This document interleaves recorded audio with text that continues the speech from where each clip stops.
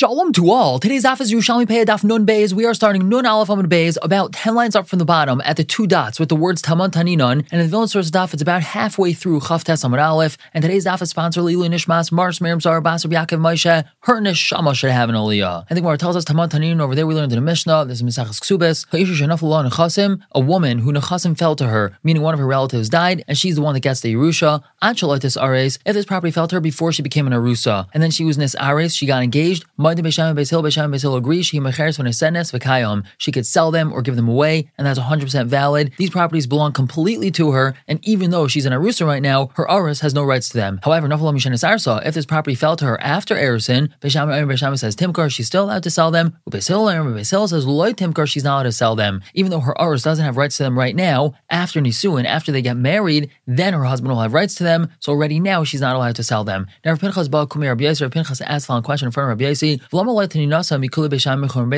why wasn't this taught in the Mishnah in Eidos as one of the kulas of Beis Shammai and one of the chumras of Beis Hillel? There's a Mishnah over there in Mesachas Eidos that lists all the things that Beis Shammai are mekel and Beis Hillel are machmirin, which is unusual because we know that usually Beis Shammai is machmir and Beis Hillel is mekel. So why wasn't this listed as one of them? So Amrullah, he told him,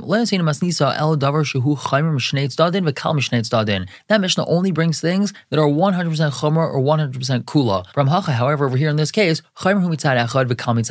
it's a chumra on one side and a kula on the other side. Let's take Beis Shammai's shita for example. It might be a kula that she's allowed to sell them, but that turns out to be a chumra for the husband, and that's in shita's Beis Shammai. In shita's Beis Hillel, it's the other way around. It might be a chumra that she's not allowed to sell them, but that's a kula for the husband. So since it's not 100% chumra or 100% kula, that's why this is not mentioned over there. The Gemara continues asking, no Beis Amud Aleph on top of Tanin, we have a Mishnah Beis Shammai says hefker laniyim hefker, that a person can make something hefker only for aniyim. It doesn't have to be for ashirim also. So what do we see from here? Hareu kal laniyim, that's a kula for the aniyim, but that's a chumra for the Baal Bayis, because in essence that makes it easier for him to be mafker his item, and that means that it's leaving his possession, so it's technically a chumra, utanisa, and we teach that in the Mishnah in Eidos. So the Gemara says, no, kalhu la'aniyim ve'ena chumra l'Baal Bayis. You're right, it's a kula for the aniyim, but it's not a chumra for the Baal Bayis, shemidai to'hufkaru, because he's making it hefker with his own das, with his own knowledge, so that's not considered a chumra. The Gemara continues on relay, he told him, vatanin, but we learned in Mishnah, and this is our Mishnah that we had just learned on Nun Aleph Amud Aleph,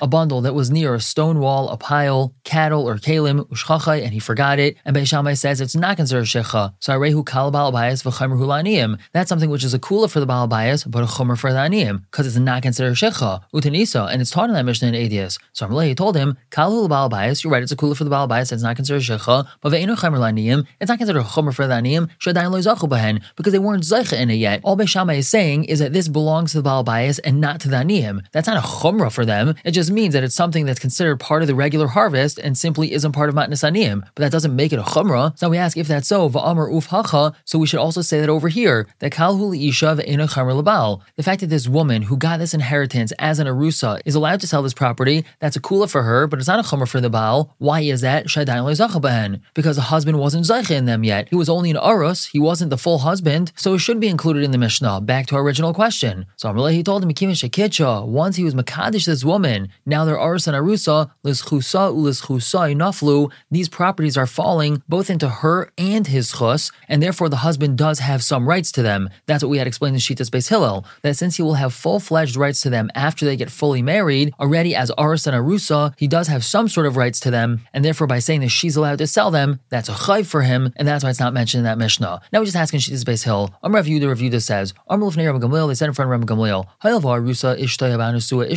since the arusa is considered his wife, she's not allowed to marry anybody else, and if she's mizana, she's going to get killed. And obviously, if they're fully married, there was nisuin, so she's fully his wife as well. So we should say the following: Mazu machar batal, avzu machar batal. Just like if a woman who's in a nesua receives a yerusha from one of her relatives, if she sells that, the husband could take the property away from the person who bought it. So we should say the same thing if she sells it as an arusa. And we know that Shitas Beis Hillel is not like that. Even though Beis Hillel holds that when this property fell to her as an arusa, she's not allowed to sell it. If she did sell it, it's 100% valid sale. Why is that? We should say that the arusa has the same din as an nesua, and if she sells it, it's not valid. So Amlan, he answered them, we're embarrassed about the new ones. The proper girsa is olenu hayishanim. Not only that, but you're also rolling the old ones onto us. And we're going to explain this in a minute. The Gemara just says, Eluhen hachadashin. What are we referring to when we say chadashim, the new ones? Mishanises. That's the property that falls to her, Yerusha, after she got married. What are the old ones that we're talking about here? Ad shaloi nises v'nises. That's referring to property that fell to her when she was in Arusa and then she got married. That's considered the old property. In other words, Rav Gamliel is answering as follows. You're trying to compare her selling the property that fell to her as an Arusa to her selling property that fell to her when she was in Asua. And just like that sale she makes as an Asua is batal, so too it should be batal when the property fell to her as an Arusa. But the problem with that, says Rav Gamliel, is that even to say that the sale that she makes when this property fell to her as an Asua is batal, that's problematic. Because why do we have to mivatal the entire sale? The only reason why the husband is able to mivatal the sale is because he has rights to the pay rice of her property. He doesn't get the property itself, but he has rights to the fruit that grows on this property. So why is he going to mivatal the sale for that? We could just say that since she owns the property, she's allowed to sell the property, and whatever fruits would have grown, she would have to pay her husband with the profits of that sale. But not that the sale should be batal. So since we see that it's not so simple to mivatal the sale that she makes on property that she received as an asua, so for sure we're not going to be able to mivatal the sale that she makes on property that she received as an arusa. And move on to brand new halacha. Halacha Gimel, the Mishnah tells us, Rashi Ashurais, the beginning of a row. A person forgot a bundle over there. How do we know if it's considered shecha? So Aimer shekenegda mechiach, the bundle that's next to it is going to tell us if that bundle that was forgotten is really considered shecha. Now what's this talking about? So this fellow's field is set up like an Excel spreadsheet. He has 10 columns of bundles and 10 rows of bundles for a total of 100 bundles. And he begins with the first bundle on the top left, that's column 1, row 1, and he starts collecting all of the bundles in row 1. So he takes bundles 1, 2, 3, and 4, but then he skips bundle 5 and then continues taking 6, 7, 8, 9, and 10. Is this shecha or not? Well, let's just remember, again, it's like Battleship. We have a bundle that was forgotten in row 1, column 5. So the answer is it depends on the Omer Shekenegdai. What does that mean? So we're going to have to see what he does with bundle number 5 in row 2. When he starts gathering all the bundles in row 2, so he takes 1, 2, 3, and 4, and if he skips over bundle number 5 in row 2, so then he's shown that he wants to gather all the bundles in column 5 separately. Therefore, that bundle row 1, column 5 is not shecha. But if he gathers bundle 5 in row 2, then obviously he intends to gather everything only by row and not by column, and therefore bundle 5 in row 1 is shecha. Now the same thing would apply if the forgotten bundle was at the beginning or at the end of the row. So let's say he gathered bundles 1 through 9 and left 10. So is 10 considered shecha? Well, it depends what he does with bundle 10 in the next row. If in row 2 he gathers bundles 1 through 9 and leaves bundle 10, so it must be that he's intending to gather all the bundles in column 10 separately, then that bundle that he left at the end of row 1 is not considered shecha. Note based on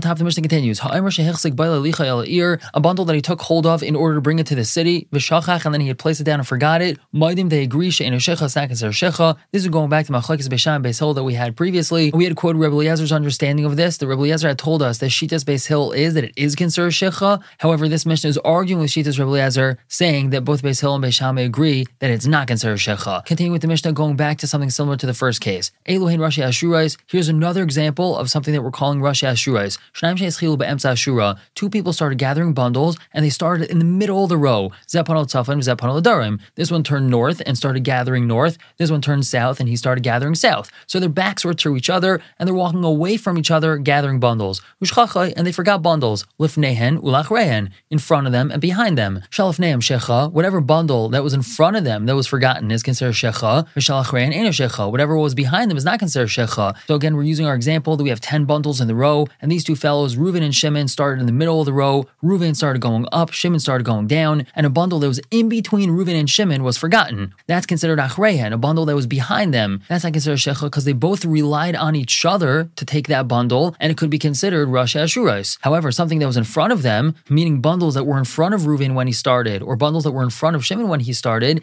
if one of those was forgotten, that's considered proper shecha. The Mishnah continues, Hayachad she'eschol mirash Ashura, a yachad that started gathering his bundles from the beginning of the row, v'shachach lefanav ula achrav, and he forgot bundles in front of him and behind him. Shal lefanav eno shecha, v'shal achrav shecha. The ones that are in front of him are not considered shecha, and the ones that are behind him are considered shecha. Why is that? Shuhu bal tashuv, because there's the isra bal tashuv there. So this is different than the first case of the Mishnah. This fellow is gathering bundles, and he takes bundles 1, 2, 3, and 4. He skips over bundle 5 and continues on to 6, 7, and 8, and then he leaves 9 and 10, for example. Then he goes to row 2, and he starts gathering bundles there, 1, 2, 3, 4. Now, even if he skips over bundle 5 again, bundle 5 of row 1 is still considered shecha. Why is that? Because since he also left bundles number 9 and 10 in row 1, so he shows that he intends to gather rows 9 and 10 in a different manner than he started gathering the other ones. But bundle 5 can't be part of that cheshbon, so it must be considered like he forgot bundle 5, and that would be him not being allowed to turn around. That's called Baal Tashuv. He has the issue of returning to take it. And the Mishnah concludes that this is a rule, Kol Shuv Baal Tashuv Shecha, V'chol She'enu Baal Tashuv Enu Shecha. If he's going to have to return to get it, so that's Baal Tashuv, don't return to get it, and that's considered Shecha. But if there's no problem with Baal Tashuv, it's not going to be considered returning to go get this bundle, so then there's no issue with Shecha. We're going to stop here for the day and pick up tomorrow, continue to talk about this in the Gemara. For now, everyone should have a wonderful day.